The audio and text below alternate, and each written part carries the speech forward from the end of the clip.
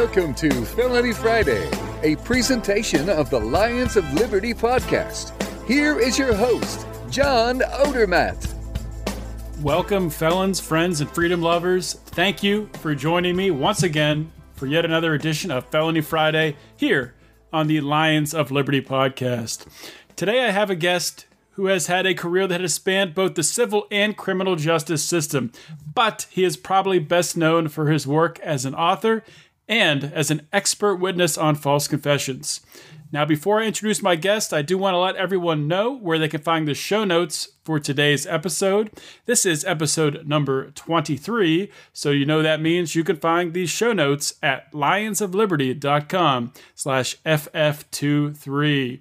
My guest today is Alan Hirsch. Alan is a professor, attorney, and author. He is a graduate of Amherst College. He graduated with a BA in philosophy, and he graduated from Yale Law School. He is currently chair of the Justice and Law Studies program at Williams College, where he has taught constitutional law. Alan has published 6 books, a dozen scholarly articles in law journals, and more than 20 op-eds and magazine articles on various aspects of the legal system. These articles have appeared in the LA Times, the Washington Post, Washington Times, and Newsday. His latest book is called The Duke of Wellington Kidnapped, the incredible true story of the art heist that shocked a nation. During Alan's career, he embraced aspects of both civil and criminal justice reform. However, Alan's focus has shifted and is focused more on false confessions. He has studied and written about false confessions extensively. Alan has also assisted attorneys as an expert witness on false confessions, and he has been retained more than 100 times in a dozen different states. Alan, welcome to Felony Friday. Glad to be with you. Well, it's great to have you here, Alan. It's great to have you on the show. I think this is going to be an interesting episode. It's interesting for me, and I think our listeners will find it interesting as well, because I think false confessions is a topic that really, it doesn't get a lot of play. I don't think it's really a topic, it goes, a lot of people don't notice it as a problem in the criminal justice system. And the purpose of this show, as I talk about a lot, is to shine light on injustice in the broken criminal justice system. And I think false confessions is definitely one avenue that we find injustice. So I'm sure you'll help us shine some light on that today and explain for us further. Before we get to talking about false confessions, I just wanted to get for the Felony Friday audience to get a better idea of who you are and how you started out down this road. What first triggered your passion about the law and wanting to become an attorney? I think you mentioned I was a philosophy major in college, and this is now going back more than 3 decades. And I wanted to pursue philosophy, but at the time the job market was terrible. And going to law school, particularly at Yale, which emphasized the idea aspect of the law rather than legal practice, they weren't preparing lawyers, they were preparing people who thought about the law deeply. So that seemed to me kind of a compromise between doing philosophy and being practical. So I pursued law to that extent, and ever since I've been doing non-traditional legal activities, I suppose you could say. Okay, and then so how long did it take for you to really start to channel most of your energies towards false confession? So at what point did your career start to take that turn? And was there any one thing that really led to that? I think it goes back a little bit more than a decade, and I had come to Williams College largely following my wife, who got a job here, and I was largely a writer, and therefore my work was portable. And when I got here, I quickly realized that one of her colleagues at Williams was Professor Saul Kassin, who's probably the world's leading authority on false confessions. And I remember one day picking up the New York Times and seeing an op-ed by him about the Central Park jogger case in which 5 false confessions were given. And teenagers who gave detailed confessions to something they didn't do. And, that fascinates a lot of people. I was already somewhat knowledgeable about the subject because when I was a law clerk, we had a case that went up to the Supreme Court on the voluntariness of a confession. So when I realized I had this colleague who was deeply into it, I began to pick his brain and read his work. And before long, it became a fascination of mine that, I really had to pursue on a regular basis. I started writing about it, and then after I'd been writing about it for several years, had several scholarly articles published, I thought it's time to put this knowledge to use directly and start assisting people who may have given false confessions. And one thing led to another, and before you know it, I was an expert in the field, and so I am. Yeah, a lot of people don't really understand maybe how big of an issue this is, how common it is. It's more common than people think, people giving false confessions. And I was reading through your website, and your website is truthaboutfalseconfessions.com. And I was reading through your frequently asked questions section. And one of the questions that jumped out to me, and I liked your answer on it, but I won't read it here. I'll let you respond to it, obviously. But so what is the biggest misconception about false confessions that people have? Oh, there are a lot of them. But I think one is that only people who are mentally retarded or intellectually challenged or maybe particularly young, that there are these very vulnerable groups. But a regular old person of normal intelligence, normal upbringing and education and age would never confess to something they didn't do. And that's just not the case. We find that it could happen to you or me, but for the grace of God, anyone under the right circumstances is capable of saying they did something they didn't do. In many cases, to escape what is otherwise feels like an impossible situation. And the sad thing about it is it results from widespread interrogation tactics. The way that police are trained to interrogate suspects, unfortunately, is so effective at breaking people down that it can break down the innocent as well as the guilty. So it's not an accident that we're learning that false confessions are much more frequent than anyone had supposed.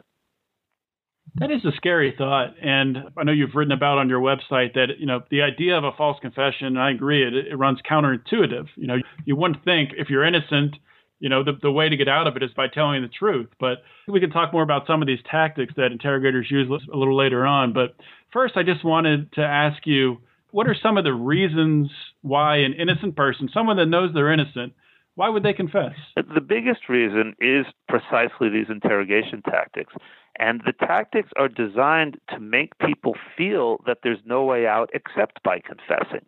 And now I'm going to be condensing a 500-page interrogation manual into a couple paragraphs, if you'll permit me to. Go for it. Okay, so there's no doubt that this is oversimplified, but it comes down to largely interrogators making the suspect believe that nothing they say will convince the interrogators that they are innocent. They know they are guilty, that's all there is to it, and they're only going to make things worse if they maintain their innocence. And this will also come back with the claim to have objective evidence. We have an eyewitness, we have your fingerprints, you flunked a polygraph. Whatever it takes to make the person think, we've got you and you're not going to convince us you're innocent. And then at the same time, they start to drop hints or sometimes even say explicitly that it won't be so bad if only you confess.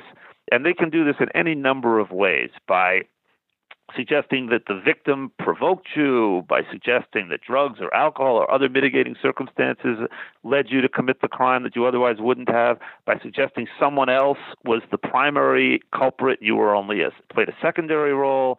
There are all kinds of ways of doing what we call minimizing the offense.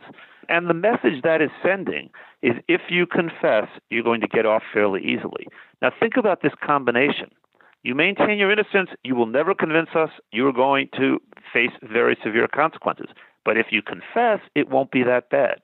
If you actually come to believe that, and these are circumstances in which your normal rational thought processes may not be applying. You're in a small windowless room surrounded by authority figures over a period of sometimes many hours. If you come to believe that the only way of getting out of a situation is to confess, well, then of course you will. It really comes down to a cost-benefit analysis, leading you to do something which later you will regret. But under the circumstances, it's very understandable. Now, if I may, you might ask, John, why would interrogators put someone through this when it's so potent at breaking them down? Aren't they concerned about breaking down innocent people? But one of the conceits about the leading schools of interrogation is that they only interrogate guilty people.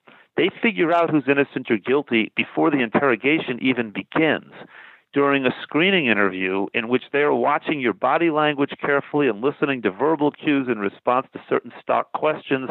And they think they have this ability to screen out who's innocent or guilty before the interrogation begins. And the problem is it doesn't work.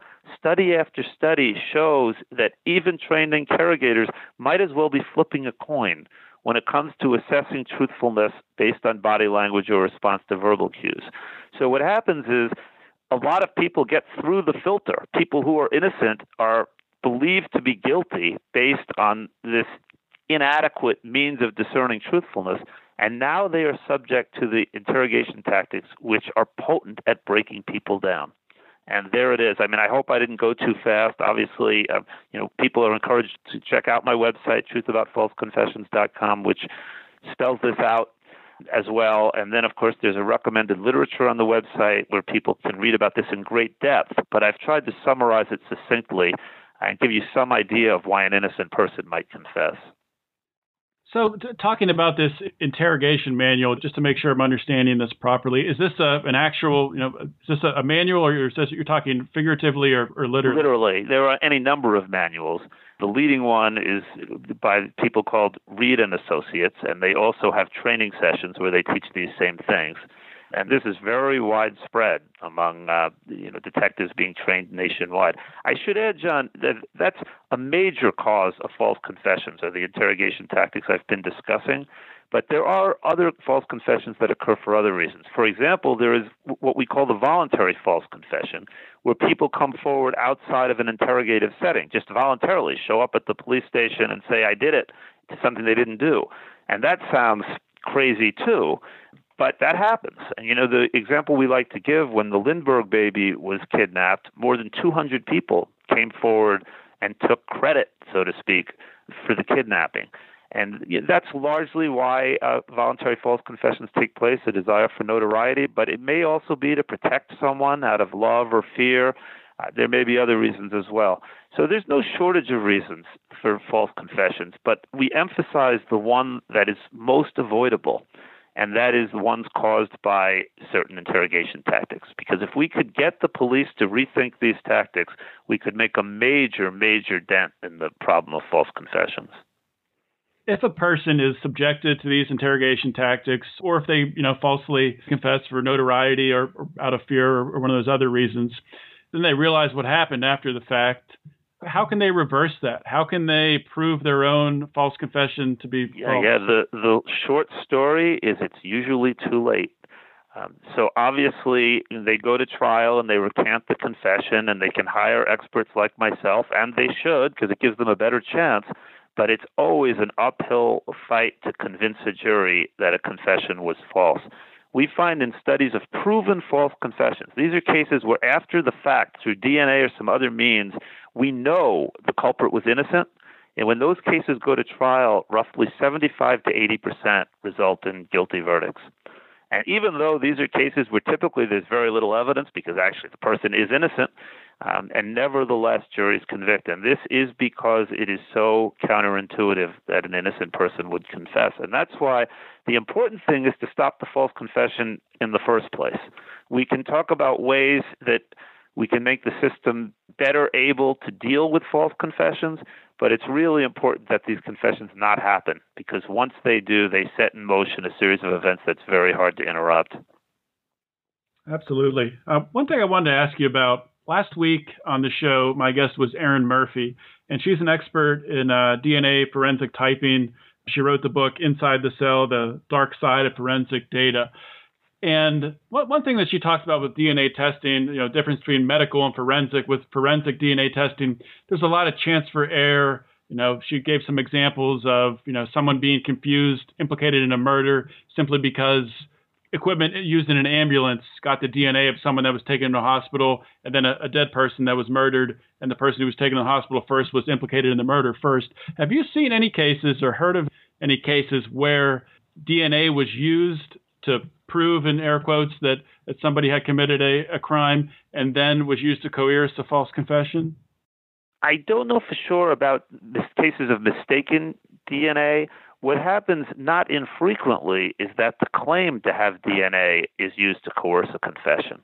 And even more frequently, we see it with polygraphs. So what will happen is a suspect is asked, would you be willing to take a polygraph? You've been insisting on your innocence for all this time. Why not take a polygraph? And often, precisely because they are innocent, the suspect will say, sure, I'll take a polygraph. And then they're strapped up and they're asked some questions. And the polygrapher goes back and he looks at the charts, or he doesn't even bother, and he comes back and he says, you flunked the polygraph. And this, again, confirms our conviction that you're guilty. It proves that you're guilty. You'll never convince us otherwise. And now this person thinks, oh, my God, on top of everything else, I flunked a polygraph. I'm really in trouble. And it may be they didn't flunk at all. So that's considered perfectly legit and legal. They can just lie about a failed polygraph? All the way up to the Supreme Court. The Supreme Court has said that lying to suspects is not by itself grounds for suppression of a confession. Now, they've said it's part of the total inquiry into whether a confession is voluntary.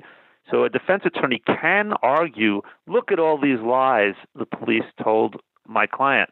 It's usually a losing argument. I see this all the time, cases where the detectives told a series of important lies about important evidentiary things. Things like DNA shows you're guilty, or a polygraph shows you're guilty, or someone's pointing at you, or so forth. And these lies are not held to be grounds for keeping a confession out of evidence. Interesting. So being an expert in false confessions, being called as an expert witness by an attorney, what types of things would they ask you? What type of questions would they ask to get on the court record to try to get a false confession reversed? Right. Well, a lot depends on what the judge allows.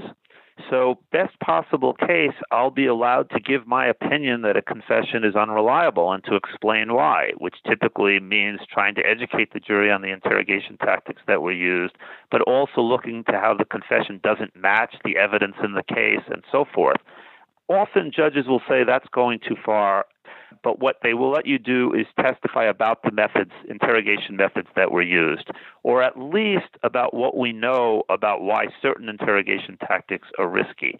So it all depends on the particular case, but at a minimum, the goal is to be able to educate the jury about how false confessions are surprisingly frequent, and about what we know about factors that contribute to them.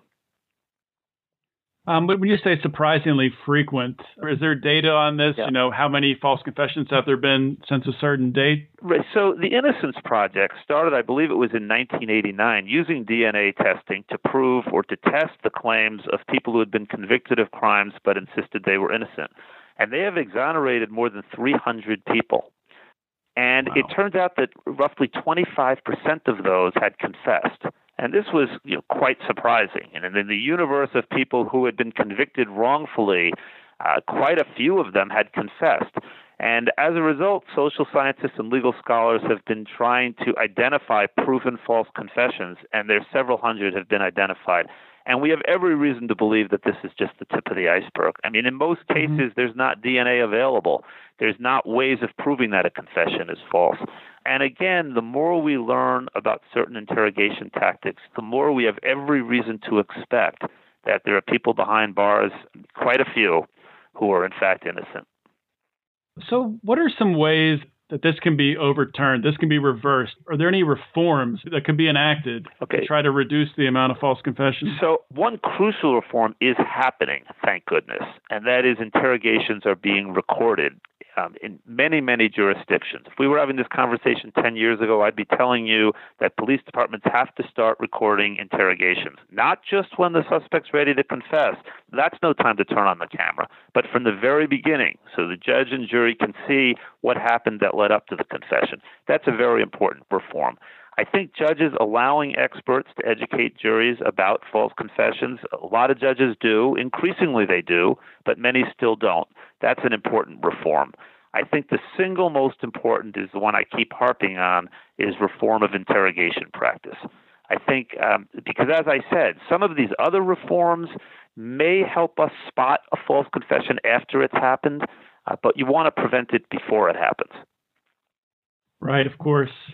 And are you involved on both sides, the defense, or I guess I should phrase this a different way, not necessarily with false confessions to a crime, but with victims being coerced into saying that there was a crime that committed when maybe a crime wasn't committed at all against them. Yeah.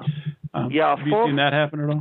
Sure. False accusations are close cousins of false confessions, and we often see them in the same case.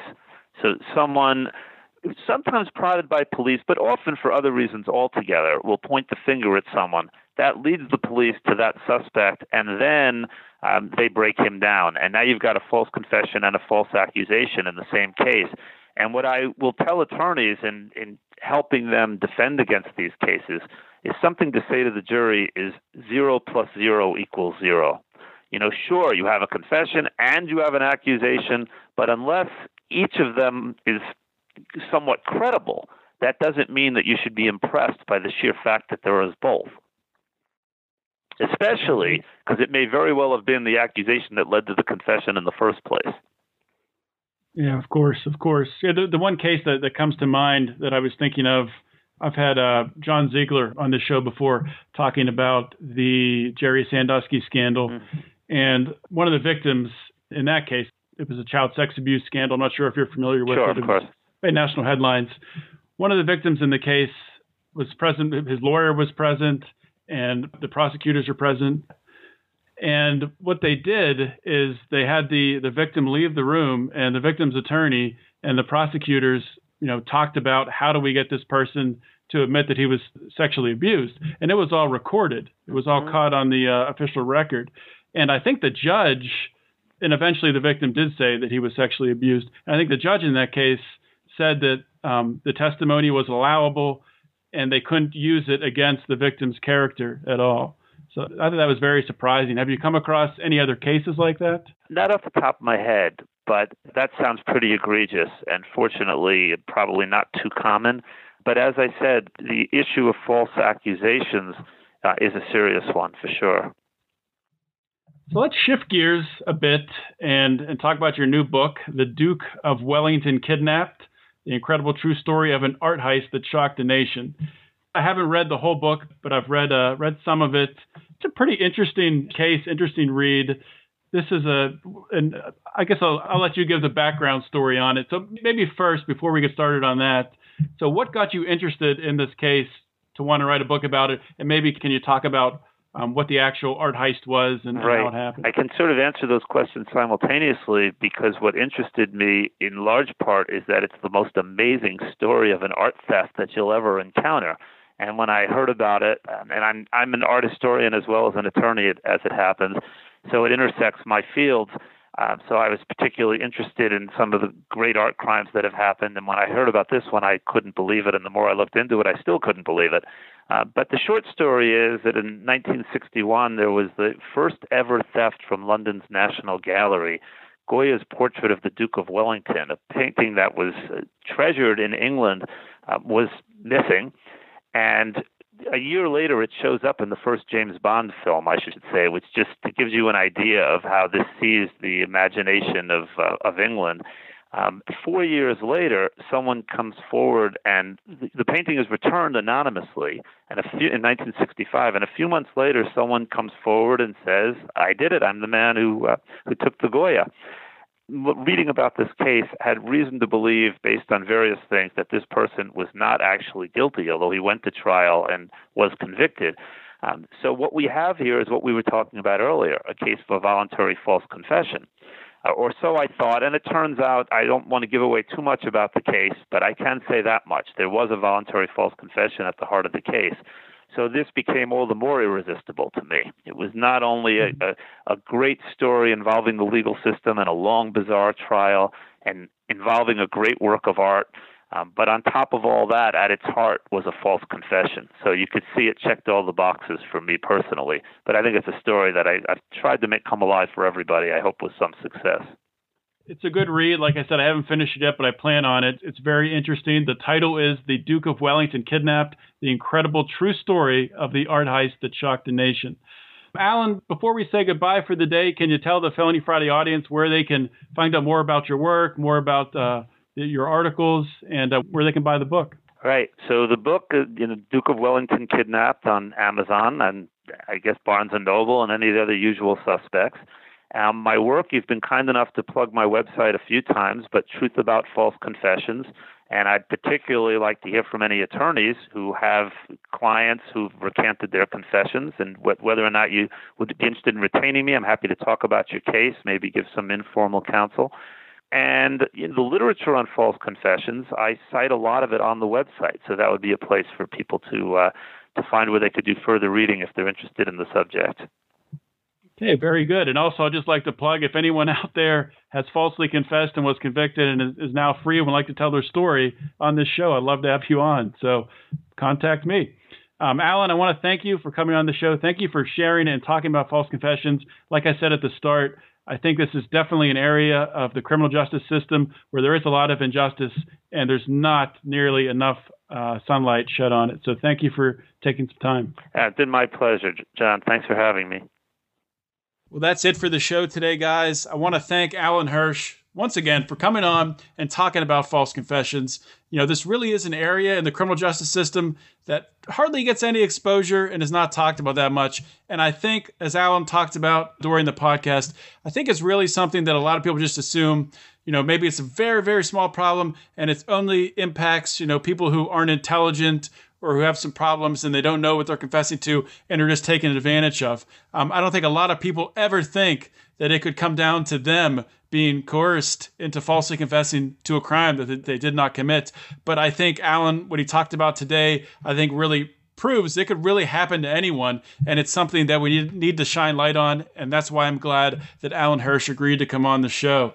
I want to encourage everyone to check out Alan's website, The Truth About False Confessions. There is a ton of information there. You could read it for weeks on weeks on weeks, so please check that out. And remember, everyone, if you like the show, please subscribe on iTunes or Stitcher. You can find actually a link to subscribe on the show notes page at lionsofliberty.com/FF23.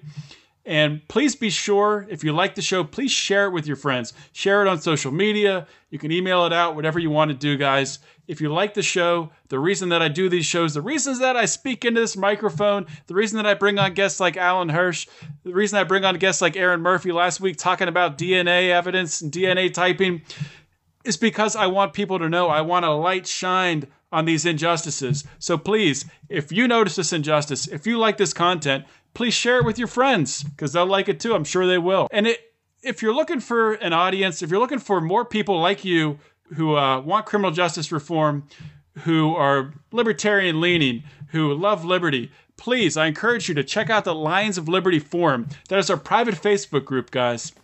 You can find it on Facebook. In the search bar at the top, just type in Lions of Liberty Forum, and it'll pop up. You can click join. It's a private group, so we do have to approve you to get in, but as long as you don't look like a psychopath, that shouldn't be a problem.